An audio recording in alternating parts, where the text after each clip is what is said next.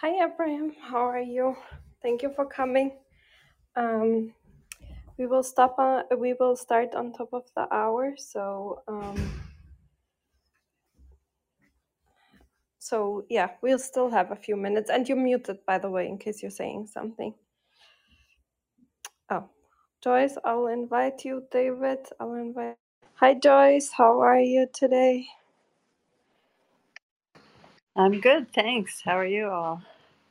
Good, good. Thank you. Hi, David. We'll start in Hey, around. Hey, nice seeing you here. We'll start in around 6 minutes. So yeah, we'll have a few times. If you think this room is interesting, feel free to share the room in the meantime with people. It's a really interesting new neuroscience tool that will be quite helpful and groundbreaking, I think. So yeah, we'll start soon. In the meantime, check out Dr. Abraham's lab website that I pinned on top of the room. It's really interesting. And in the chat, I will share the paper. It's open source, so you can look at it. I'll do that right now.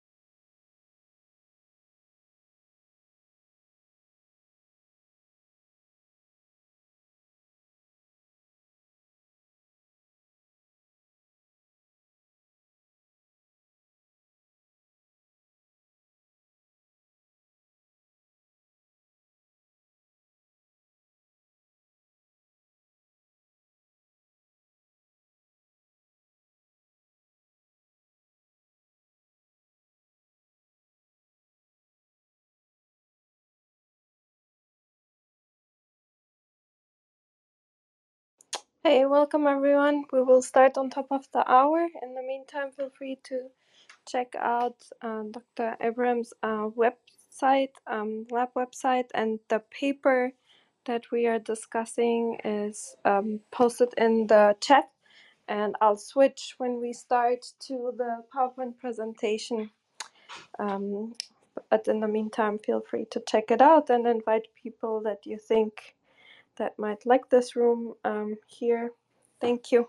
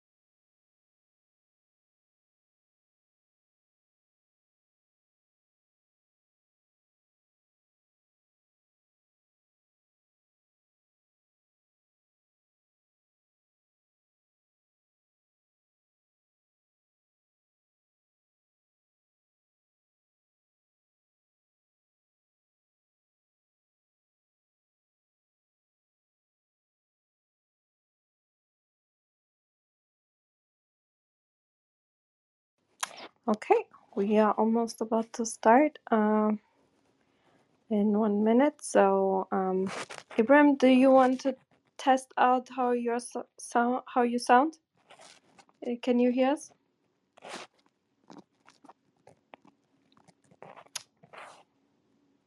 You're muted, just in case you.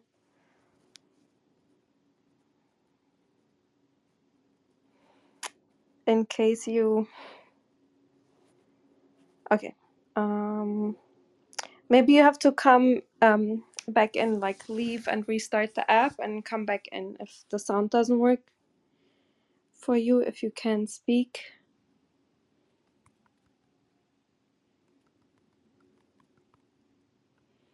And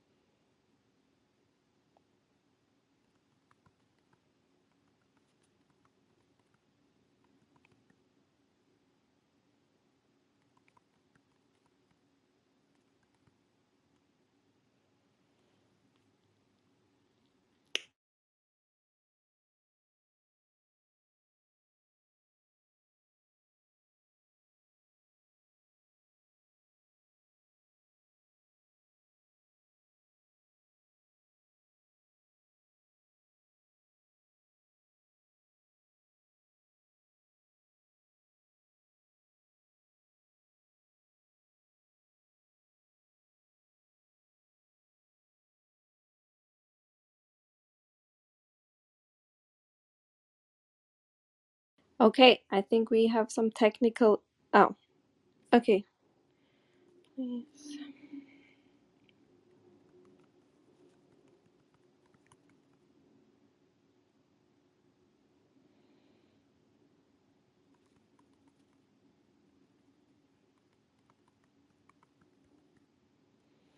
Okay.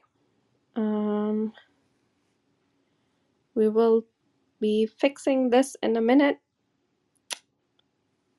If anyone else has advice, usually it's either that universities block social media apps, or the first time people use the app sometimes has technical issues, so restarting the app usually should fix it. But if anyone else has have had similar issues and has advice, feel free to add it to the chat, and we will start as soon as we figure this out.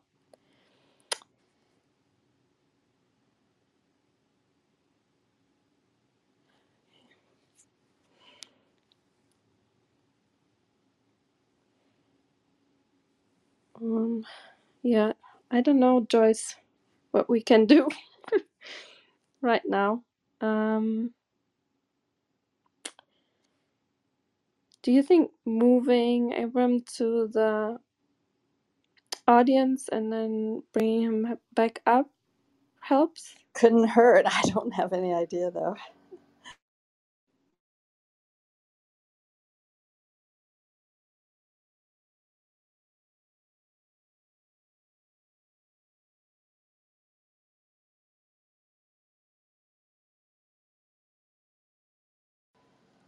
Or even him leaving the room and coming back.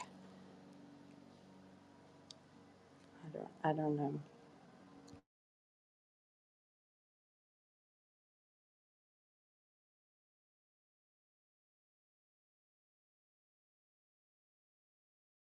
Okay, I'll switch to the presentation in the meantime so we can try out if the presentation is shared with everyone to view.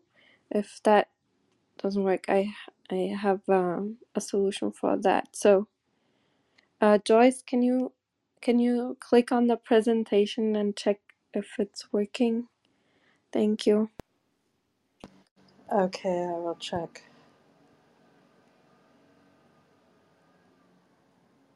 It looks like it.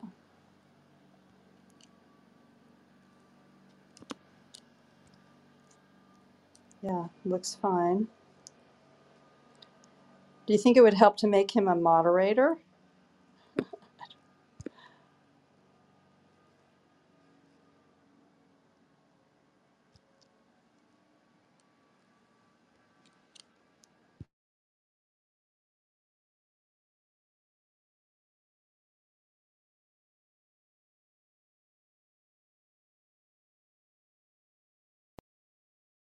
I don't know.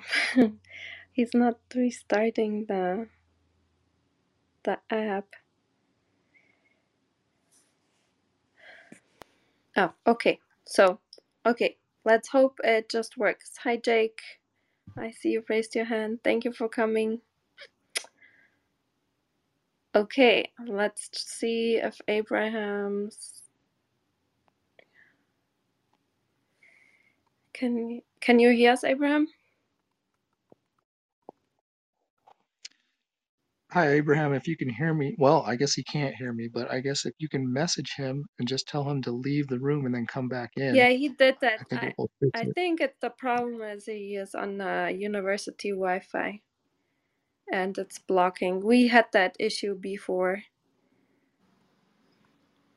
It's an issue I've seen in the past couple of days in several rooms.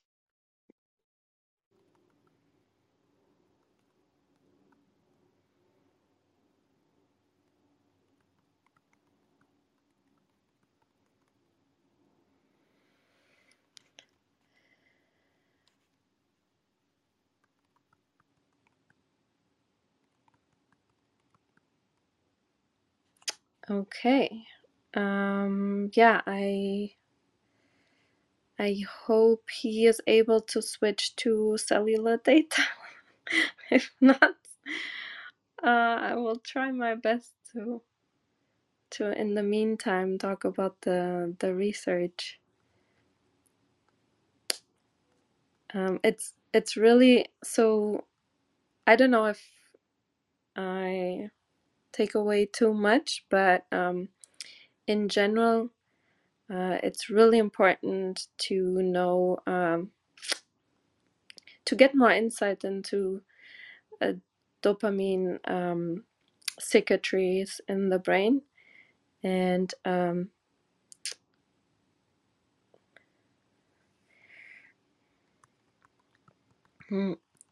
okay.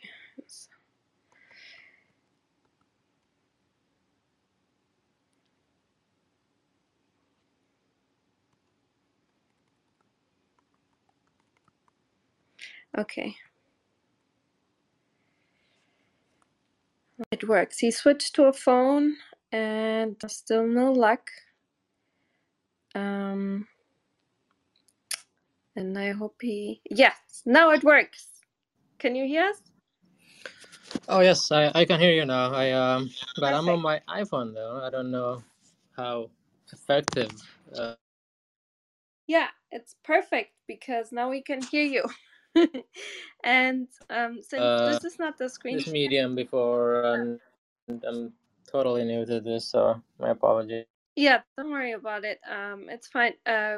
Since this is not the screen share, people have to go on the presentation link themselves and scroll through it. There's really no need to use the computer and the university Wi-Fi. We had this issue before, so you're not the first one. So thank you for coming. And yeah, let me give the audience a short introduction and then we'll go from there. So welcome everyone to Science Society, and of course a special welcome here to Abraham. We are so glad you made it and that you stayed persistent, although we had some technical issues, so thank you so much. And Dr. Abraham Beyene, he's a group leader at the HHMI's Janelia Research Group research campus institution, and he is interested in developing new nanoscale optical probes to study neurotransmission. And he and his team focus primarily on probes for chemical signaling molecules, including neurotransmitters, neuromodulators, and neurohormones.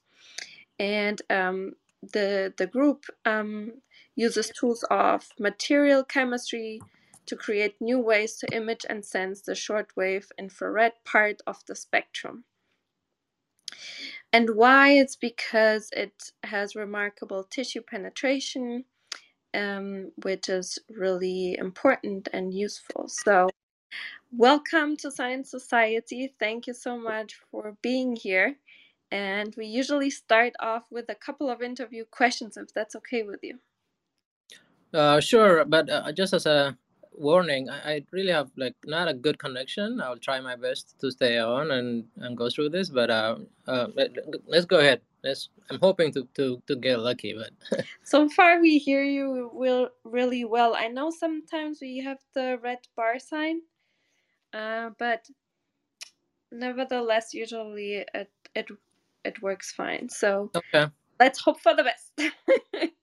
Okay, so Abram, thank you so much for coming again. And do you know, like, we usually like to ask this question our scientists that come here.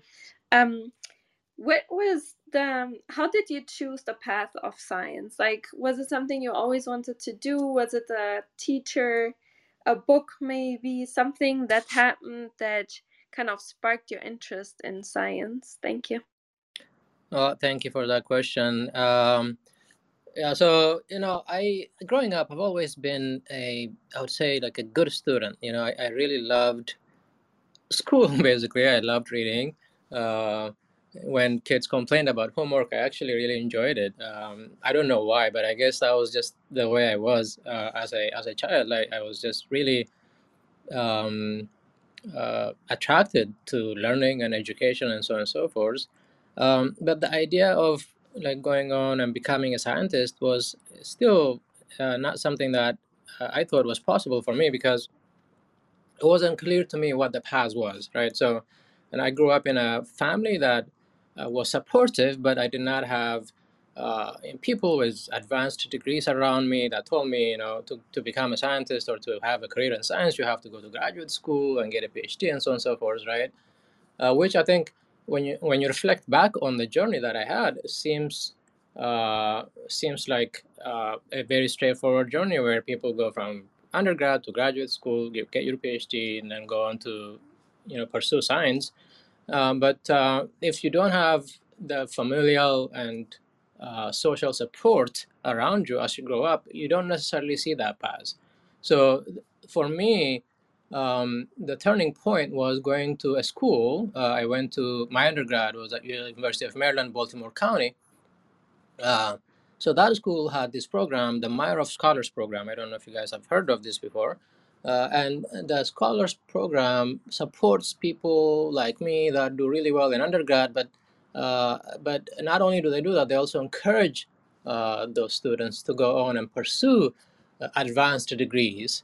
And that was like in that undergraduate phase is when I began to see the path. So, so you have to prepare for graduate school, you have to do undergraduate research. It's not just about the grades, but you have to have some kind of undergraduate research experience under your belt. All of these things they tell you, and then I was really basically very lucky to have been part of that program that ended up giving me this opportunity to pursue this career, I would say. Yeah, I really appreciate hearing that you went to a school that really supported you in that path. But I would frame it differently. We are very lucky that you took that opportunity because what you're developing is really important for neuroscience. So I think we are the lucky ones, not the other way around. And how did you then choose this path of creating these amazing tools? Yeah, so even that is a bit of a fortuitous coincidence. So I did my graduate school at UC Berkeley in the chemical engineering department. I was really attracted to the physical sciences more than biology. Um, but I found a PI. She was still a postdoc back then. She had just gotten a job as an assistant professor at Berkeley. And she was still at MIT, and I reached out to her and said, you're not here. You're still going to be like another semester or so before you come here, but I really want to be your student because I'm interested in nanotechnology. So that was my interest primarily, was to really look at the materials chemistry aspect of nanoscale materials and study them from like a physical sciences perspective. So anyway, so yeah, I became her student, and we began to characterize these really interesting nanoparticles that I'm going to be talking about today. And then found out that these materials have a really unique photophysical sensitivity to a class of neurochemicals in the brain that we call catecholamines. So that ended up taking, I would say, the second half of my PhD thesis into the neuroscience role area and into the neuroscience research area. So that's how I ended up going from basically working on nanomaterials to then straddling the boundary and going into neuroscience and neurobiology and exploring the utility of these nanoparticles and these nanoscale materials for studying uh, things that are relevant in neuroscience, particularly on this molecular and cellular neuroscience side of the neuroscience research. So, and again, I don't think I had like a grand vision or plan ahead of time to work on in this area of research. I would say that I just sort of followed what was immediate. So basically, the way I went about it is I'm going to do as well as I can on the projects that are immediately in front of me, and then just let that take me, let that guide me, and see where that takes me. And that is how I ended up where I am right now. So I wish I can give you like a very big and grand vision of how I got to where I am, but it's really more of a series of decisions and that took me to where I am now. Well, I'm glad that everything worked out, and I don't think all grand visions always work. I think it's really interesting and always delightful to hear that people just follow curiosity and try to do their best, and something beautiful like this comes out of it. That's an amazing story, and yeah. So yeah, the presentation is pinned on top of the room. The stage is yours. So we are all curious to hear more about your research. So thank you, and yeah, please, the stage is yours. Okay, well, so how I'm assuming that everyone has a link and they would be able to follow me. Is that how it works? So if I were to begin to go through these slides, people would be able to follow what I'm looking at and what I'm talking about. Yes, Is that right, exactly. Katarina? Yeah, everyone can click on it, and it's really helpful when you say when you switch slides that you mention it. That's all. But yeah, thank you. Okay, sure. So first slide, then let's just get right into it. On the first slide, if you're not in animation mode and you're just looking at the whole thing, you will see some cartoons. And I want you to look at the cartoon on the top right-hand side that shows these nanoparticles that we use in the lab. That's going to be sort of the start of the show for today. It's called a single-wall carbon nanotube. It's a really interesting nanoscale material. And the best way I can describe nanotubes is to actually really go back to the parent graphene sheet. Graphene itself is a really fascinating nanomaterial on its own. It is a two-dimensional nanomaterial that is made entirely out of carbon. And graphene is made out of this single carbon atom thick sheet, right? And each one of these dots or vertices that you see represents a carbon atom that is bonded to three other carbon atoms through this so-called sp2 hybridized carbon-carbon bonds. So for that reason, it has this hexagonal planar structure that sort of extends in two dimensions. Now, if you think about rolling that graphene sheet into a really tiny and hollow cylinder, you get what are known as single-wall carbon nanotubes, or just nanotubes for short. So one nanomaterial, when you roll it and change the geometry of it, ends up giving you another nanomaterial. And what is really striking is because of this extreme curvature in the radial dimension for the nanotube, which is on the scale of a nanometer, the properties of nanotubes themselves are really different and distinct from the parent graphene sheet. And there are two properties that I want to highlight today that's going to be relevant for my talk. And the first one is the fact that these nanomaterials are fluorescent, and they fluoresce in this range of the spectrum that we call NIR or SWIR. So here we're looking at on the chart or the graphic on the bottom left corner. So what you see there, if I draw your attention to the x-axis there, so you see that emission happens in this A50 to 1350 nanometer range. And that what you see there is a fluorescence emission spectrum. So you can see that it is a fairly complex looking spectrum with multiple peaks all confined within that window. And those peaks arise from slight differences in diameter that could end up having slight differences in emission. In any case, what I want you to take away from this is the fact that these nanomaterials, unlike graphene, have their intrinsic fluorescence to them. And then the second takeaway from this slide is that their fluorescence is very photostable. So if you look at the red trace on the right bottom chart, that is a fluorescence emission from a nanotube dispersion that more or less puts out the same fluorescence output after hours-long exposure to the excitation light source. And that is in contrast.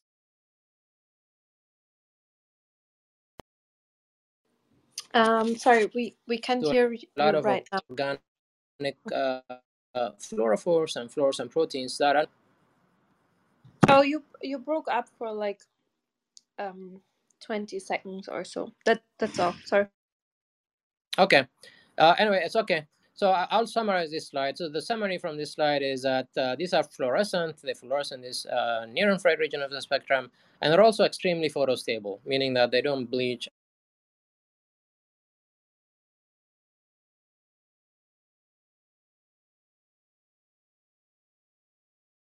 I'm sorry, you broke Here up is again. a strategy that enables us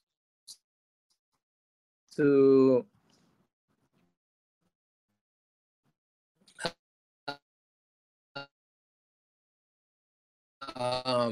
make sensors out of these nanomaterials. Okay, and the way you can make a sensor out of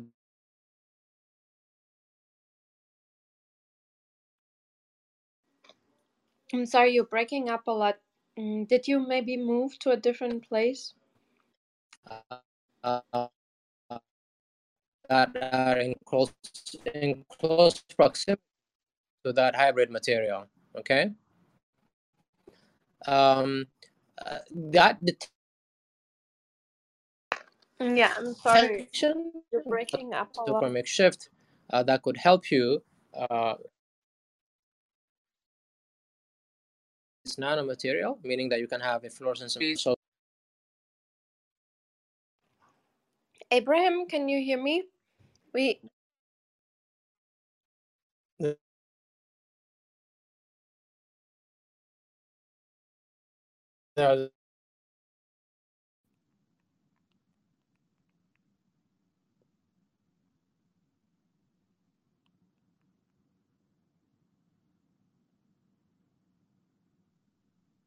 Okay, I don't know. Is it just me or can anyone hear? No, I can't hear him either. I didn't hear most of what he said after he started talking about how we create a sensor out of the nanotube. Okay. Yeah, Did I'm you sorry, guys. I don't know what we can do. did you move maybe to a different spot? In the beginning it was just fine, just when like the last couple of minutes or 3 minutes or so was then breaking up. Yeah, it's yeah,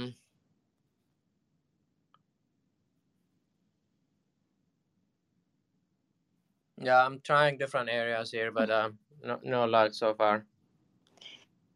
So right now you're fine. Yeah, okay. Well, let's try this. Let's Yeah. give it a try. Okay. And if this becomes an issue, then we can really just find some other ways of communicating this. But in any case, yeah, let me know if you can't hear me, but I'm gonna keep going right now. So I was just describing on slide 3 how one makes a sensor out of these nanomaterials. And the takeaway from this is that the material can be coupled in a way to create this other hybrid nanomaterial that has a chemical matter that is decorating the surface, and somehow that decoration on the surface could end up recognizing molecules that change the fluorescence properties of the nanomaterial, and that can be used as a way to read out that molecular recognition. Okay, can you hear me? Yeah, right now it's perfect. Thank you. Okay, very good. So next slide then, slide 4. That takes me to the topic of today's discussion, which is these nanomaterial based sensors for a class of neurochemicals that in the brain that we call catecholamines. So this slide is highly animated, so you might want to try having this in animation and just tab through the whole thing to bring everything up. So I'm going to begin with the top graphic there. So what you see there is a pristine nanotube that has not been conjugated to anything. It's just a pristine nanomaterial. And imagine that pristine nanomaterial has some kind of intrinsic fluorescence that we can call F naught. And then these nanomaterials, like I said, are extremely hydrophobic because they're made entirely out of carbon. And for that reason, to actually be able to access their photophysical properties and to use them in any meaningful way, you have to decorate the surface. You have to really functionalize it, elaborate the surface with different types of chemical matter. You can do this covalently or non-covalently. And it turns out that one of the chemicals that you can assemble on the surface of these nanomaterials is actually single-strand DNA, right? Single-strand DNA creates a really stable colloidal dispersions out of these nanomaterials because it has an amphiphilic property, meaning that it has a negative charge in the form of a phosphate backbone, and also has these hydrophobic nucleobases that can pi stack onto the hydrophobic surface of the nanomaterial, and thereby stabilizing it and keeping it suspended in solution. But what is interesting is DNA, when it decorates the surface, ends up quenching the intrinsic.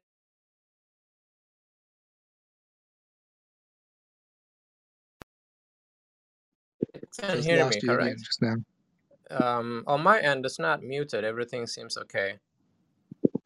What's weird is your mic appears, the icon appears to be muted, but we can hear you. But you just dropped out for the past like 10 seconds or so. Okay, very good. Okay. All right. So So can I ask you a question if I understand this correctly? this DNA. So the nanotube, the fluorescent properties of the nanotube changes based on the environmental chemistry or something, right? That's correct. Yes. Yes. That's precisely. So that's yeah. That's a one sentence summary of what I'm talking about on this slide, which is that if you take the DNA on the surface, it ends up quenching the intrinsic fluorescence of the nanotube, and then that quenched fluorescence can be rescued by the addition of these neurochemicals that we call catecholamines. In this particular case, I'm showing a dopamine here. So dopamine can come in and turn up or reverse this quenching that is caused by the DNA on the surface. So the is that the local chemical environment really has a very profound effect on the photophysical outputs of these nanomaterials, and that is what we're trying to leverage for sensing purposes. So can everyone hear me? Yeah, I can hear you right now. Thank you. Very good. Okay. So the graphic on the right-hand side of this slide shows this fluorescence perturbation caused by dopamine. So this is a sensor in action. So the black trace there is the nanosensor without dopamine. And then when we add dopamine, you can see that the fluorescence goes up, it increases as a consequence of the addition of dopamine. Okay. And what we also know is that this turn-on event is a reversible process, meaning that if you were to take the dopamine away, this thing is going to get quenched. It's going to go back down to baseline. And then when you titrate the concentration of dopamine and compute a dissociation constant for this system, you find a value that is on the order of about 250 nanomolars. So At a very high level, this is what the sensor looks like. So I'm hoping that you hear me, but if I try to summarize everything that I've told you so far, it is this. So if we take this inorganic nanoparticle in the form of a nanotube, and then conjugate that to DNA, which happens to be one of the central molecules in all of biology, creating this hybrid nanomaterial. That hybrid nanomaterial has a functionality that is really distinct and unique and different from its unique ability to respond vigorously to the addition of dopamine. So the presence of dopamine in the local chemical environment of this nanomaterial ends up creating a very strong perturbation of the photophysical output of that nanomaterial, and that we can use that for imaging dopamine. Right? We can take advantage of this thing that we observe in a test tube, and then deploy it in real biological specimens to study biology. So that is a takeaway from what I've told you so far. Is everyone able to hear me? Yes. Right now we're good. Thank you. Very good. Okay, so let's go to the next slide then. So this is again, this slide is highly animated, so you can tap through the whole thing and just bring everything up so that I can explain. Could you mention the slide number? This is slide number 5 now.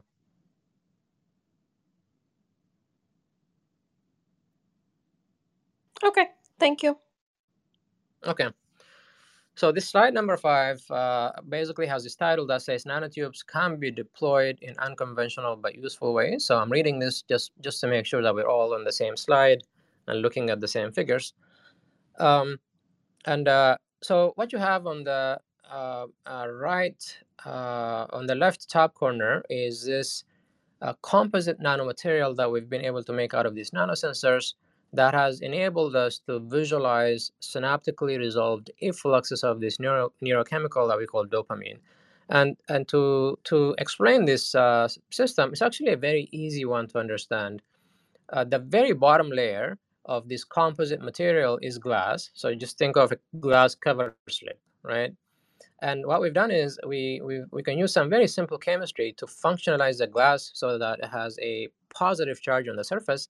And then because the DNA itself is negatively charged, we can create a very stable nanofilm that sits on the glass and is attached or attracted to it through electrostatics.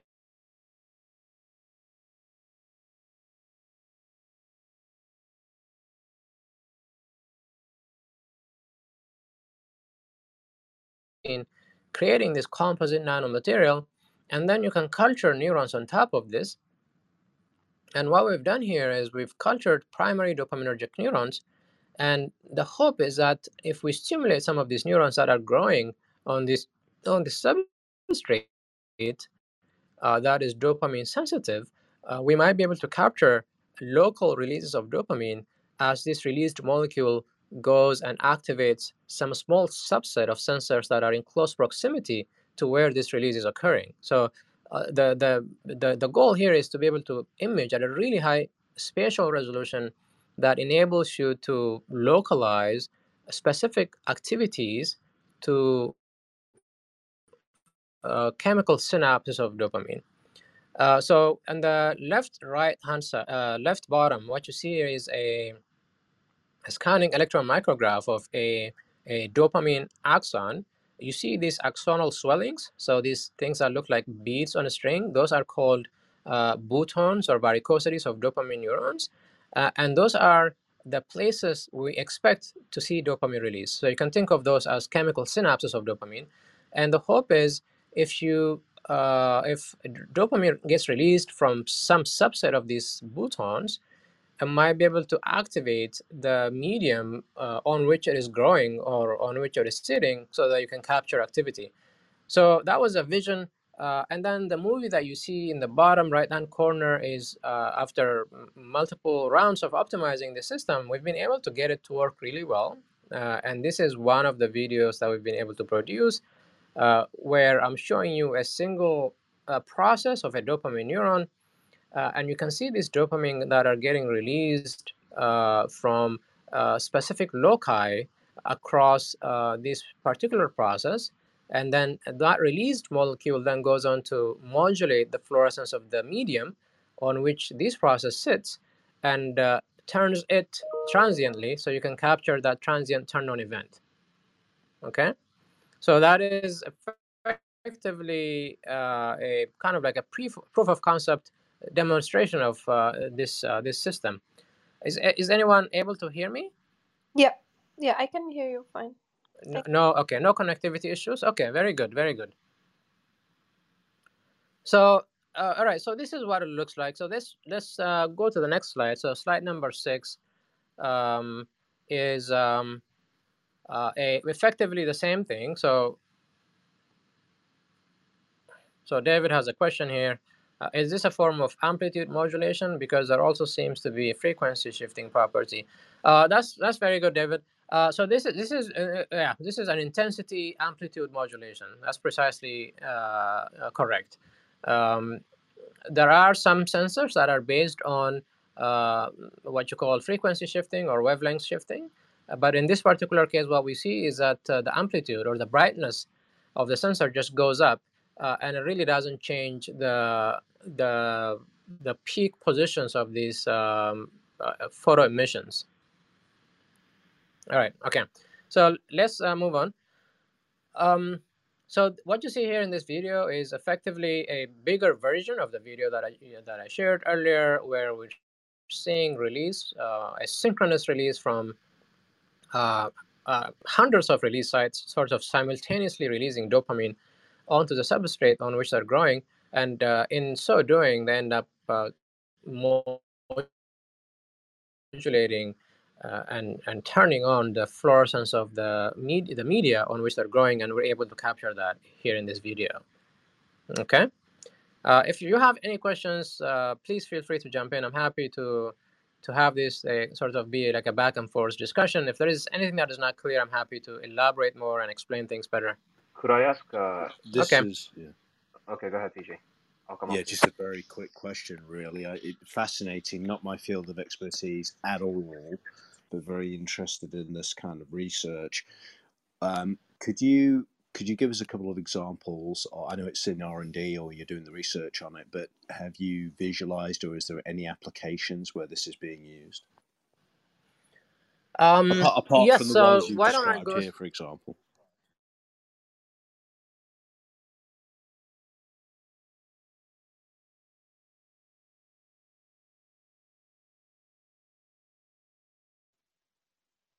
Abraham, we cannot hear you if you're there. I think maybe you muted yourself by accident.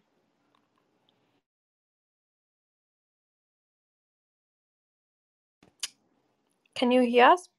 Oh, yeah, now you're unmuted. Okay, so you can hear me, correct? Yeah, now I can hear you. Yep, thank you. All right, very good. Okay, so let's go to slide number 7 here. Here again, you see a highly animated slide, and I want you to tab through everything and just bring everything up so that we can look at it together. Here, the takeaway from this slide, it looks very busy, but the takeaway from this slide is that if you take a closer look at these videos, so the motion picture, the video that I showed you earlier, they're all very interesting and nice to look at, but what kind of information do they contain? Like, is there any kind of utility there in going about imaging in the manner that we've just done? And I'm trying to answer that here. And what I'm showing you here on the top row is a sequence of frames from the video that I just shared in the previous slide, where at the moment of stimulation of this field of view of imaging, so that refers to the STEM image, you see these blobs of activity or clusters of pixels that are highly correlated that emerge at the same location across stimuli. So what I mean by that is if you stimulate several times in this field of view and just take a look at the video, at the frame, at that immediate position of stimulation, you see the emergence of these same hotspots of activity occurring at the same location, having more or less the same shape. And then about a second later, these hotspots sort of blend into one another because dopamine is diffusing. So you get this semi-homogeneous looking field of view. And then after some period of time has elapsed, that turned on sensor goes back to baseline. So this is a reversible sensor. And then if you average activity across multiple stimulations, you see that you get that temporal trace that I have on that top right hand side. Okay, let me pause here. There is a question. For clarity purpose, what type of neurons can be used? iPSC derived neurons versus in vivo neurons. Oh, that's a really good question. So these are primary neurons derived from in vivo. These are collected from rats. We culture them and then we image them. And we have a project actually right now going in the lab to try and do this with iPSC derived dopaminergic neurons. And for those for those that may not know what iPSC is, iPSC stands for induced pluripotent stem cell. Effectively, it could be like a human-derived cell that is then made pluripotent and then differentiated to become dopaminergic, and then can we image, right? Can we image from that from such a system? And we do have a work in the lab that seeks to do precisely that. So that's a question from Ilya. I hope I've been able to answer it. Okay. Now let's look at the bottom row together. So at the bottom row, what you have is just a bigger version of the stimulation field of view. And what I've done there is I've brought up another channel that has THGFP on it. So what I mean by that is it's just a structural image of the neuron that is giving rise to this activity. So you can think of the boutons or varicosities that I talked about earlier. So those are the anticipated sources of dopamine. And then we overlay this hotspots of activity with the GFP image to convince ourselves that these activities that we see here are truly being driven by effluxes of dopamine from specific boutons or specific chemical synapses of dopamine neurons. Okay, that's what you see there at the bottom. So the takeaway here is that what you see here as clusters of correlated pixels that form as blobs or hotspots are truly effluxes of dopamine that are being captured from specific chemical synapses of dopamine. So this is something that has never been done before, but we're doing it here. We're capturing that very early phases of escape of dopamine from the release side. And not only can we visualize that, we can also colocalize that activity to specific boutons or specific chemical synapses of dopamine neurons. Now, on the slide number 8, what I have there is these biosensors in neuroscience that are very extensively used. We have calcium sensors, voltage sensors, and neurotransmitter sensors. And if you tab through this slide and bring everything up, the point that I was trying to make here is that most of these biosensors, in the way they're deployed, emphasize collecting activity from as large a number of neurons as possible, and it is really rarely targeted at the subcellular level. So the type of imaging modality that we're advocating for in this study really drives home the importance of looking at things at a subcellular level, like looking at things not at a population of neuronal level, but going subneuronal, subcellular, and looking at things at a single chemical synapses. So there are a couple of questions that have been brought up. So let me read them and then try to answer them. So this is from David, and it says, is there important information in the phase response of pixels which end up fluorescing? Do the parts of image that end up the brightest stuff start? Oh, that's really interesting, David. I think to be able to utilize this information, we would need to do the type of imaging that we're doing, but at a faster frame rate. Right now, I did not share this detail, but the speed with which we're imaging is approximately 10 frames per second or 10 hertz, and although we do see some slight differences in in terms of how quickly these clusters of pixels attain their peak fluorescence, that difference is usually just a frame or two. So it's really not, we don't have that temporal resolution to really make that determination. But I imagine that information could be useful if you're imaging at faster frame rates, something like 25 hertz or 50 hertz imaging. And then I think at that point you might be able to, you may be in a position to try to extract some useful information from that. Is everyone hearing me? So I'm not sure if people hear me or I'm just talking into. Okay, very good. And then Ilya had another question. Are we limited to dopamine neurons? Could other types of neurons be used? So that's a really good point. And again, I think that brings up a question of, can we make sensors that are for glutamate or for serotonin or so and so on and so forth? Right now, the answer is partially yes, we can do it for other types of neurons, but not all types of neurons. The reason being that we don't have sensors that target these other types of neurochemicals.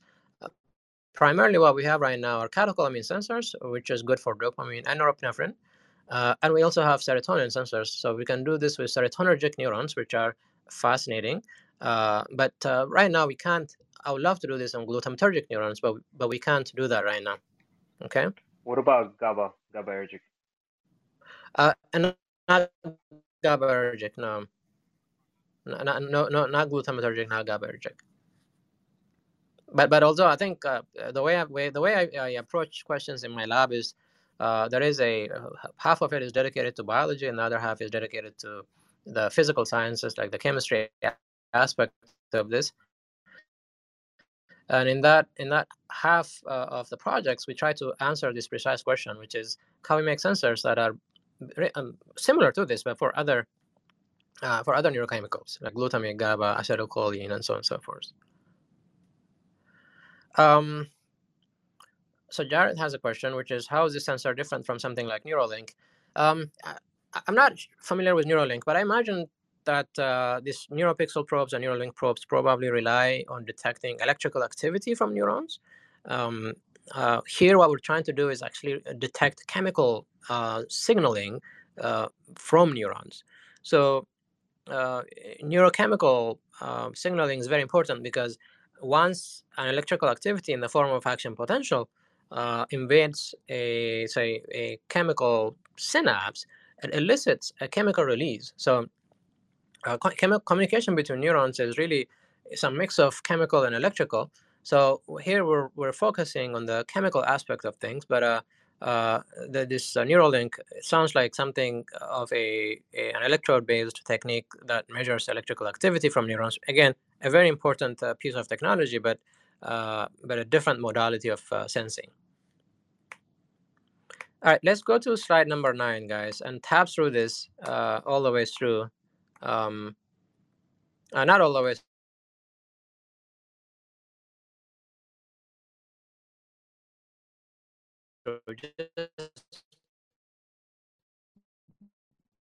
Just stop before the last animation. All right, so what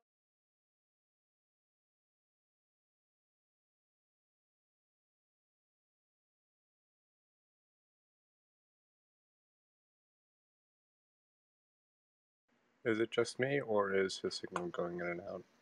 It's his signal. We cannot Oh, hear. I think, Abraham, I think you muted yourself by accident.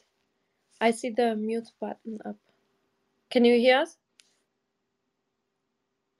Potentially not. That might also indicate that. Oh, there we go. Okay. Did I drop off? Yeah, I think you muted yourself by accident. The mute button was on. So Okay. you said let's switch to slide, I think 9, and then we lost you. Yep. Oh, I see. Okay. All right. So, yeah, I'm on slide 9. I was just talking about what I was trying to communicate here. So if you tab through these animations on slide number 9, go through all the animations except the last one. So stop before the last animation. Yeah, so I'm still here, right? You can still hear me? Yes. Very good. So very quickly, what you see here is there are 5 activities, 5 blobs or clusters of activity on the NIR DFFRF image, and then on the THGFP image, you see the varicosities or the chemical synapses of dopamine that are presumably responsible for giving rise to these clusters of activities. Okay, so what I'm showing you here is that for each one of these clusters of activities, I can assign them to specific varicosities, specific chemical synapses that give rise to those activities, right? And I can do that because I have an overlay image that I can use as a guide. What is really striking is that when we image,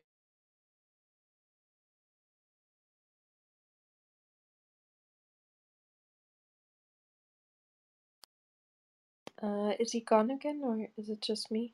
Yeah, I think there's an issue with connectivity on his side.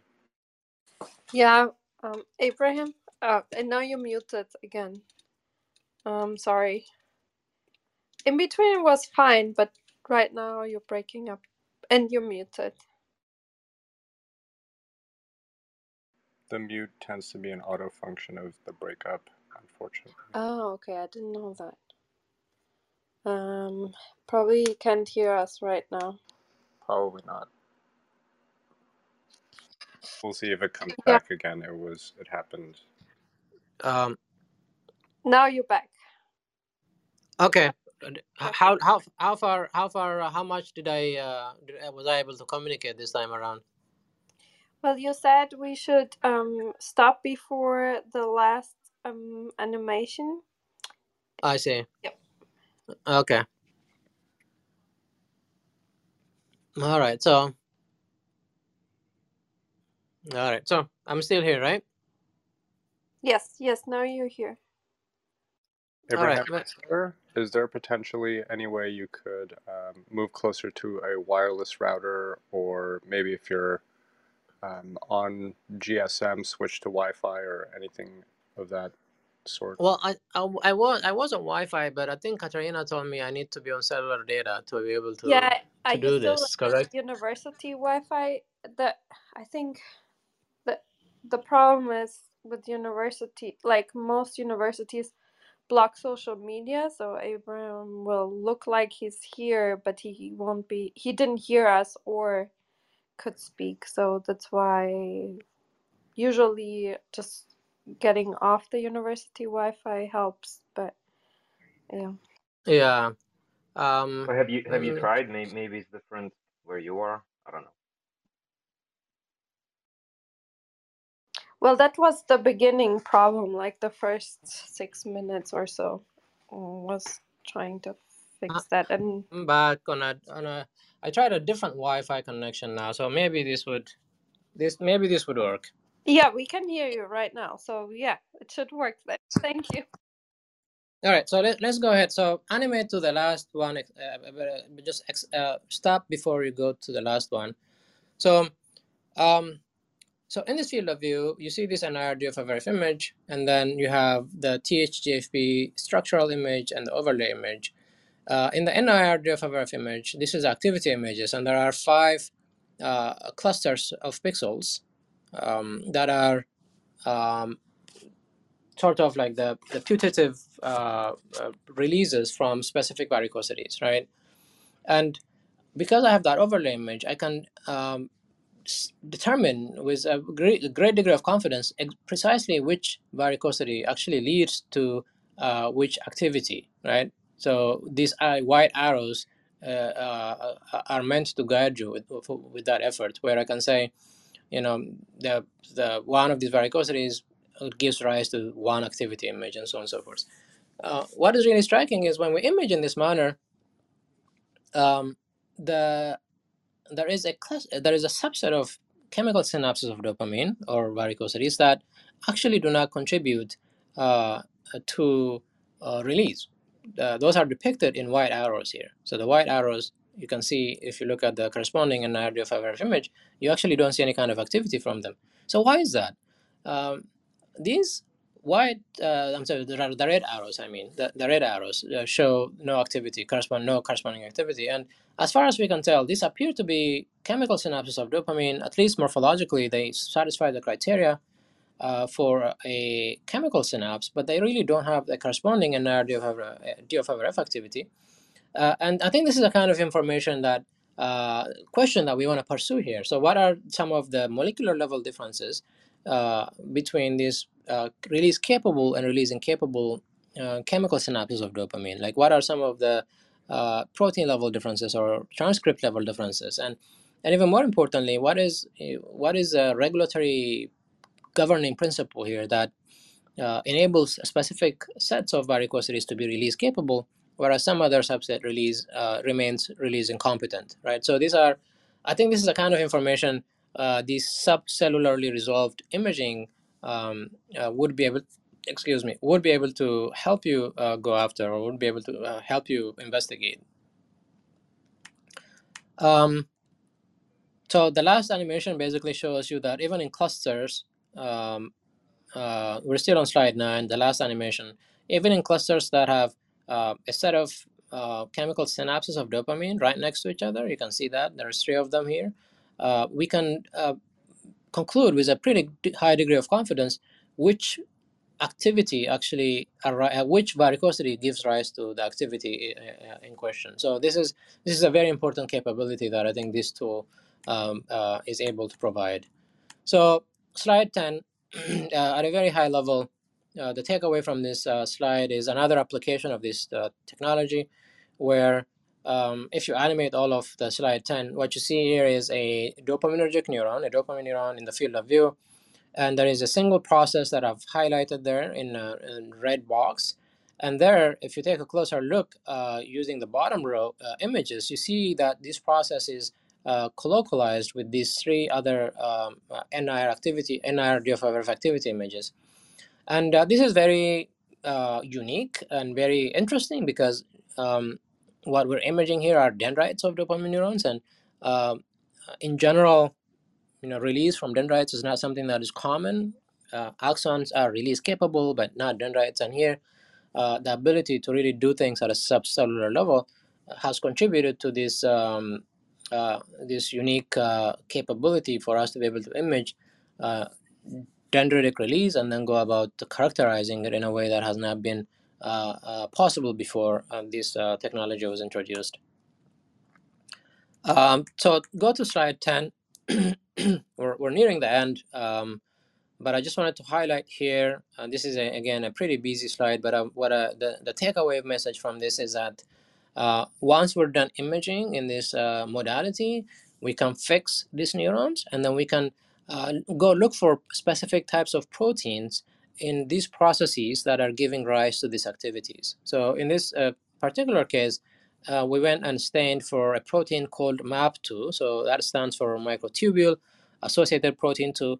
That is enriched in dendrites, but it is absent in axons. And the whole effort here is to really prove that these activities that you see here are not axonal in nature, but are dendritic in nature, and really just contributes to that base of knowledge we have now about release of dopamine neurons from dendrites of dopamine neurons. The last slide, slide number 12, also has an interesting dynamics there. If you animate that, you see a segment of a dendrite of a dopamine neuron undergoing this dopamine release that is totally stochastic. So far, what I've shown you is where we're stimulating the neuron. We're forcing the neuron to fire action potential using optogenetics, but in this case, we're not doing anything to it. We're just watching it passively. And this guy just goes and begins to engage in this really vigorous stochastic activity event that is, I think, really striking. And we can take a look at these things. We can programmatically determine these clusters of pixels that are correlated, and we can color code them. We can determine the spatial as well as temporal behavior of these activities from specific processes or specific segments of neurons in a way that, again, is really difficult to do with existing tools and technologies. Slide The next slide, I guess this is slide 11 now. No, slide 13. If you animate that, what you see there are two videos. One is one is an ACSF. So this is our normal imaging buffer. So you don't have to worry about what ACSF is, but think of it as our normal imaging buffer, or the buffer through which in which these neurons are grown, and we can image through them. And then we can also image in that same exact field of view with in a drug called TTX. So TTX stands for tetrodotoxin, and it is a sodium channel blocker. And what it does is it blockades this action potential dependent synchronous releases of dopamine, and then leaves behind these stochastic release events that are known as TTX minis. And that really demonstrates the level of sensitivity that we have from these sensors. This effectively tells us that you can detect the smallest bits of information that these neurons can release. So single vesicle fusion events can now be detected in a way that is resolved in both the temporal as well as spatial domain. And that is, I think, a really unique capability of this tool. Slide 14, let's, in interest of time, let's skip 14. I think there is really fascinating information there, but in interest of time, let's go to slide 15. And then I'll conclude on slide 15, and I'll stop there. And what I wanted to share with you here is there are some challenges with this technology. Now, I told you about this really unique fluorescence emission spectrum at the beginning of my presentation. That emission spectrum goes from F50 to 1350. So that's one of the figures on this slide shows that. And it turns out that this unique range of the spectrum is generally incompatible with a lot of the imaging technology that are currently available in a lot of neuroscience labs, right? The reason that is the case is because most fluorescence or fluorophores, right, protein-based or synthetic small molecule dyes, they all release in this visible range of the spectrum, where silicon-based detectors do a really good job of detecting them. So most of the cameras, SICCD or PMT photocathode materials, including bialkali, multialkyl, and GASP, they don't do a good job of imaging in that shortwave infrared region of the spectrum, or NIR region of the spectrum.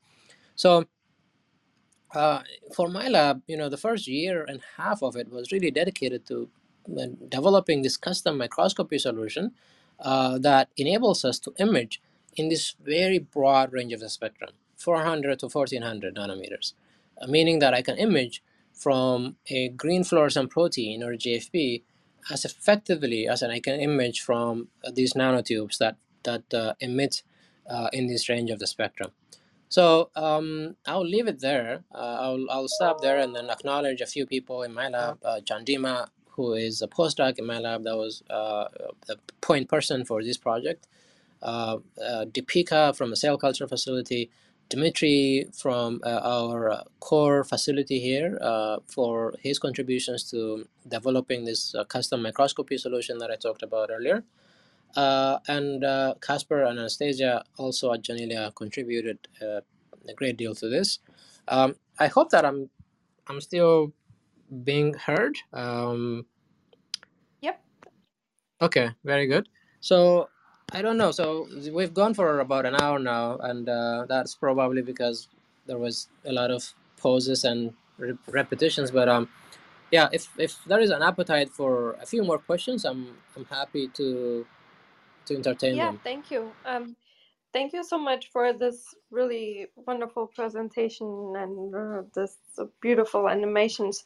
And would this also be possible to use in slice electrophysiology? Because in the beginning you mentioned that it has to be mounted on specific coated material. Oh no, yeah. So that's a good point, Katarina. So this is just one specific presentation in that modality that I shared, which is to create this composite nanofilm. But these nanosensors are in solution, so we can apply them to brain slices. We have done that. In fact, we can incubate a brain slice, like an acute brain slice, in this sensor, and then just the passive room temperature incubation for 15 minutes is enough to really good to give you a very good labeling, and then you can go and image dopamine in the striatum, for example. We've done that. Wow, that's perfect. That's Yeah. amazing. And especially amazing that you could also detect like this tonic or minis. I think that's where you will be able to detect, let's say you make a mouse cocaine dependent or something, and then I think you will probably see a lot of differences in this tonic release, which is really exciting. And also, it's really exciting that you moved far away from the spectra that we usually use. I know it's kind of probably for some labs, but it depends. If you don't want to, I mean, this is 2 photon, right? So, but you can just have different filter cubes and an image, separate from your the Mhm. indicators that is a Yeah. lab or something. No, I agree. So this, yeah, so that far near infrared, short of infrared. So we're so far out that we can multiplex this with like green channel or red channel activity indicators like calcium or whatever, and yeah, and even try to do that simultaneously, not even swapping between channels, but try and do this in a way that relays information in both channels simultaneously. So, yeah, really very good point, and definitely something that we're interested in doing. Yeah, it's really cool. Like I bought back in time from Andor like an imaging system where you didn't have to really switch. You have to buy it with 2 cameras, and then you can simultaneously detect in a cheaper way than 2 photon. That also should work with that. That's really great. And you can have you can image calcium and dopamine at the same time, which is really so useful. Are you Hmm. planning maybe developing a potassium indicator by any chance? Potassium, no, that's not something that I've thought about actually. These metallic ion indicators for sodium or potassium. Is there an interest in that? Yeah, you know that astrocyte research is gaining more traction, and it's really important, I think, for a lot of neurodevelopmental and degeneration, and also for like connectivity and how actually memory processes work, like that astrocytes and so on are considered. And there came a paper out, and we had the guest speaker here, that basically the astrocyte or glia activity starts with detection basically of potassium released from neurons, and then like their whole calcium waves and so on start. So having a really good potassium indicator would, I think, solve a lot of answers that would tell us how like neurons and glia work together, and what the involvement is there. Hmm. Oh, most fascinating. Okay. Um. Yeah, I have to think about this. I know the literature does demonstrate some nanotube based metal, like just metal, like M plus detection capability. I don't know what the selectivity for these things are for potassium over some other monovalent metal ion. So this sounds fascinating. I don't know. This maybe something that we can Yeah, try to do. Yeah.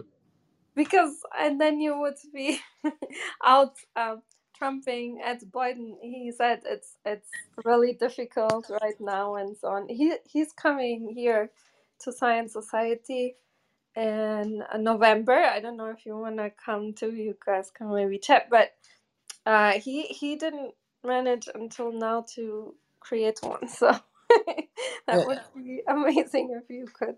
Yeah. And who was that, by the way? Who was a person? Oh, Ed Boyden, He's at MIT. Ed Boyden. Okay. Like, developed a lot of like neuroimaging. Oh no, I know him. I know okay. Ed Boyden. Yeah. Okay. Cool. Yeah, that sounds really fun. Yeah, I think if anyone can do it, I think Ed's group might be able to pull it off. I don't They're know. Maybe. I mean, they're also focusing on they're other stuff maybe right now. So yeah. No, but he does have the bandwidth, the people to be able to do that kind of stuff. Yeah. yeah, Ilya, go ahead. Could I? Yeah, I had a question. In terms of practical use for it, so I'm working on gene therapy with Jitsa Molsky. It's a nonprofit effort, and we have IPS lines from the patient, and then we have the isogenic IPS lines from the same patient, but the mutation is CRISPR corrected. Disease is neurological, and so the point that I'm trying to get to, could this be used to show the rescue phenotype? We know that dopamine neurons are affected. We know that serotonin neurons are affected. GABA are affected, right? And we can understand what the how it should look like because we can create the isogenic control neurons, and so compare them side by side. So what would be the practical use of this? Yeah, I think my so I would have to, I guess, look at the background on this and sort of familiarize myself with the biology. But my first instinct is that this is actually precisely the kind of application this would be very useful for, like looking at things and exploring like molecular mechanisms in disease, and like this CRISPR screening of corrections of mutations or purposeful deleterious introductions, and how that affects neurochemical dynamics, like synaptic variants, probability of release, like to extract at a really high granular level of imaging. I think at my first instinct is I think it is possible to do it. In fact, I think this would be the kind of thing this would be very good and useful for. And my understanding is that these are dopaminergic neurons, meaning that we can just use current dopamine sensors effectively to try and do this. Right, except these are IPS-derived neurons, so. Yeah, which is and I think that links to the previous question, which is can we do this in iPSCs versus primary neurons? So these are all primary that I've presented today, and right now we have a collaboration in the lab with a group at MIT that their expertise is in iPSCs, and my expertise is in like making the sensors. And they reached out to us and they wanted to see if these iPSC-derived dopaminergic neurons, like no one has ever visualized dopamine release, like in from synapses of iPSC-derived dopamine neurons. Like they want to see that. They want to see if that type of imaging is actually even possible. So I think the first order of business is to really answer that question, which is, from for an iPSC, if you culture it and keep it healthy and happy and then begin to image, would you be able to see the type of these chemical effluxes that we see from primary neurons?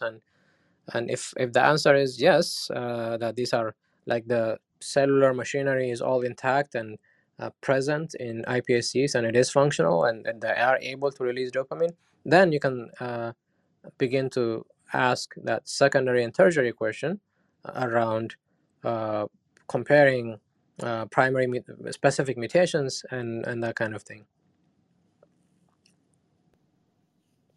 Would you be interested in potentially collaborating? I don't know if that's an interest of yours. I have an interest in deploying this tool broadly. Yes. If I don't know, Ilya, I don't know your I'm trying to look at your profile. I don't know if I will be able to get information, but why don't you? Well, if you why don't we talk? Why don't we talk by email? Okay. Could you put your email in your description and I'll just message you? Okay. How do I do that? Or I can just send you, Ilya. Just you can just message and I'll send you Abraham's email address. How about that? That would be awesome. Thank you. Okay, very good. Very good. Okay. I had a question. Um, you had mentioned that you had developed the sensor. I was curious what the technical limitations and potential workarounds for that are of the 10 hertz imaging limit right now. The 10 hertz imaging, the frame rate was set based on the effectively how bright these sensors are and the signal to noise ratio that is determined by how fast you image them. So if you imagine like a very very bright dye, then you can image it faster, meaning that you can image it like a 10 millisecond exposure, for example, because there is a lot of photon coming from that dye, and there is a lot of signal to noise that you can expand by speeding things up. So we chose 10 because we felt that it was fast enough without actually degrading the signal to noise ratio of imaging.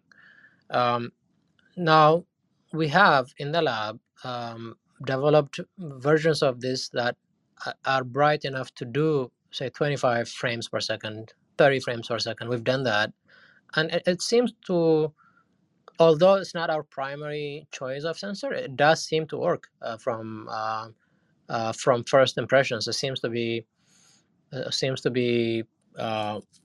functional and capable of capturing activity at that faster frame rate. So that is the reason we chose 10 frames per second of imaging. Understood. Yeah, there's always that sweet spot between signal to noise ratio. Huh? Yes, exactly. Yep.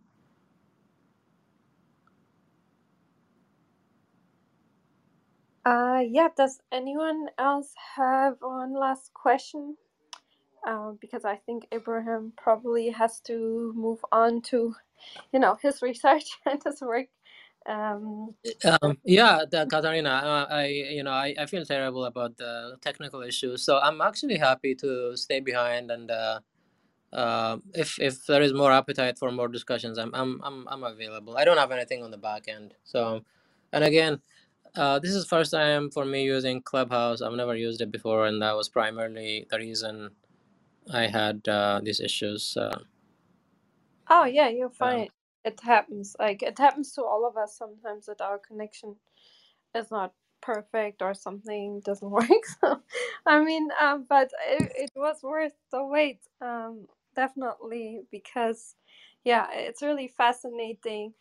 Also, that you found that with your technology, we found that dendrites also release dopamine. Like that was probably really surprising for you. So did you also then fix those neurons, and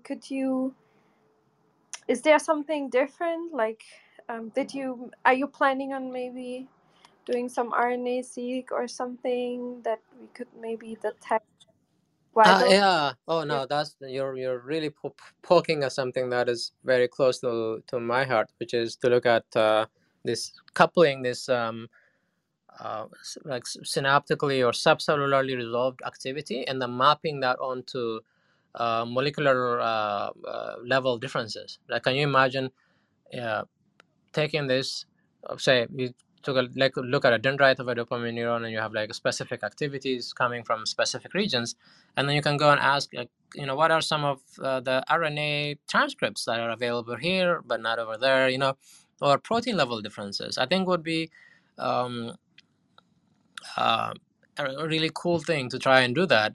And then if there are some cell level activity differences that you see, if maybe some neurons are more capable of releasing from their dendrites, whereas some other ones remain um, more axonal in their release profile.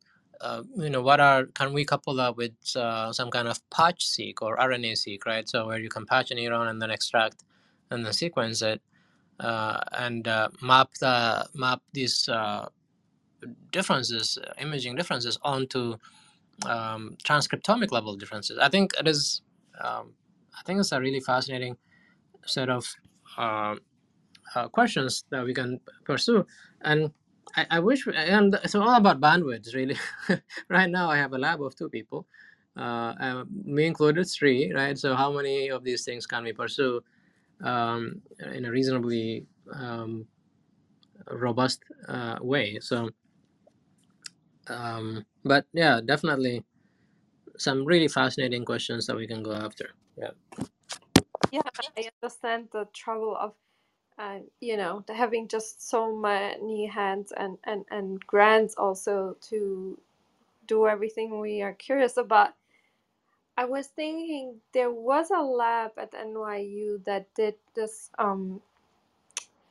3D in situ where you could take the fixed cells and then basically you could reuse and tissue. You could reuse it again and again and then go back and check like other targets that you didn't think of before. But I don't have the details in my mind. It's a few years ago, but that would maybe be cool to do that afterwards, to use their technique. I think you can get the kit from them and just fix it, and then you can go again and again and look for different targets. I think there's just a specific way you have to fix the tissue. So I'll look that up, but that would be really interesting if you could maybe become, I don't know how the resolution would be if you could look at the dendrites versus, Yeah. I have to look that up, but that would be Okay. Okay. Well, thanks for sharing that. Thanks. Yeah, that sounds very. Yeah, the going back and looking at things in multiple rounds of uh, um, looking at for specific molecules. I think that really it does facilitate things. It would be you can do things more quickly that way. Yeah, the problem is always with dendrites, also patching them or sucking them up. They're so tiny. Yeah, yeah. How about, did you try the expansion stuff from Ed Boyden to expand the neurons and then you have more Yeah, space? yeah. Like the person that was primarily responsible for that first paper, that first expansion microscopy paper, he is here. He's at Janelia, and we've been talking. I've been talking to him as well. To like you mentioned, expanding, looking at things. You can also couple this expansion microscopy with multiple multi-round RNA fish where you can image, strip, and image and strip. Um, yeah, they're all I think potential avenues we can go down. We can pursue. Which one is going to really materialize is still like a matter of question. I think we're going to try a few things and see if which one pans out, which one works out for us. Yeah, well, we wish you a lot of more hands and more funding so you can do all of it, because I think it's also really important that we just know better how dopamine circuitry works and the release works, and so we can maybe one day solve some more questions around dopamine and Okay. everything related to it. All right. Cool. Very good. Does anyone else have a last question? Let me check the chat. Yeah, I don't. Elizabeth is saying bassoon. Yeah, bassoon definitely the first primary target. Yeah. Elizabeth, I invited you up to the stage. So, oh, there you go. Hey, how are you? Go ahead. Thank you. No, is the concept of bassoon really important? If so, could you please tell us what it is? Because I looked it up and it's a reed instrument. Oh no, bassoon is a type of protein that we believe might be playing a role in orchestrating some of these releases. So that conclusion was really sort of like a very first or early demonstration of the utility of the tool, where we're looking at specific proteins that might be enriched or amplified in these regions where we see activity. So, but bassoon. So if you look for bassoon protein and instead of just bassoon, you will you will be able to find out the function of that particular protein. Thank you. Yeah.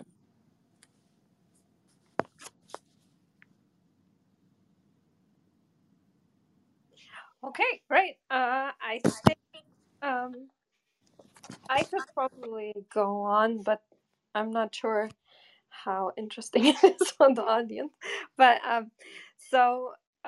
thank you so much, everyone, for coming and presenting your really amazing research. As I said, we wish you all the funding and a lot, that you grow your lab to do a lot of more projects. And let me know if you one day figure out the potassium issue. Okay, I'll keep that in mind, Katarina. Well, thanks for the invite. I really appreciate the opportunity to come and discuss and talk about this. Yeah, thank you. And if you one day you have maybe updates, something new you want to share, please feel always invited to come back here. And yeah, I hope your collaboration with Ilya works out. And thanks everyone for coming. Thanks for asking questions and being here. If you like discussions like this, follow the club. We'll have tomorrow Dr. Ilhaik. He will be talking about how he is re-evaluating current bias population genetics. It was a really interesting paper that came out, and actually, this paper was mentioned to me by Manas. Thank you, Manas. So she's moderating tomorrow with me. And then my friend Dr. Oliveira Maya will be coming. He will talk about goal-directed and habitual actions, but also about other research he's doing. And Lisbon, he's the director of the Chapalimau psychiatry unit. And and we'll have more rooms. Check out the club. And okay, thank you, Abraham. Okay, well, thank you. Bye-bye. Bye, everyone. I'll close the room. Thank you. Thank you. Bye. 3, 2, 1. Bye, everyone. Thank you.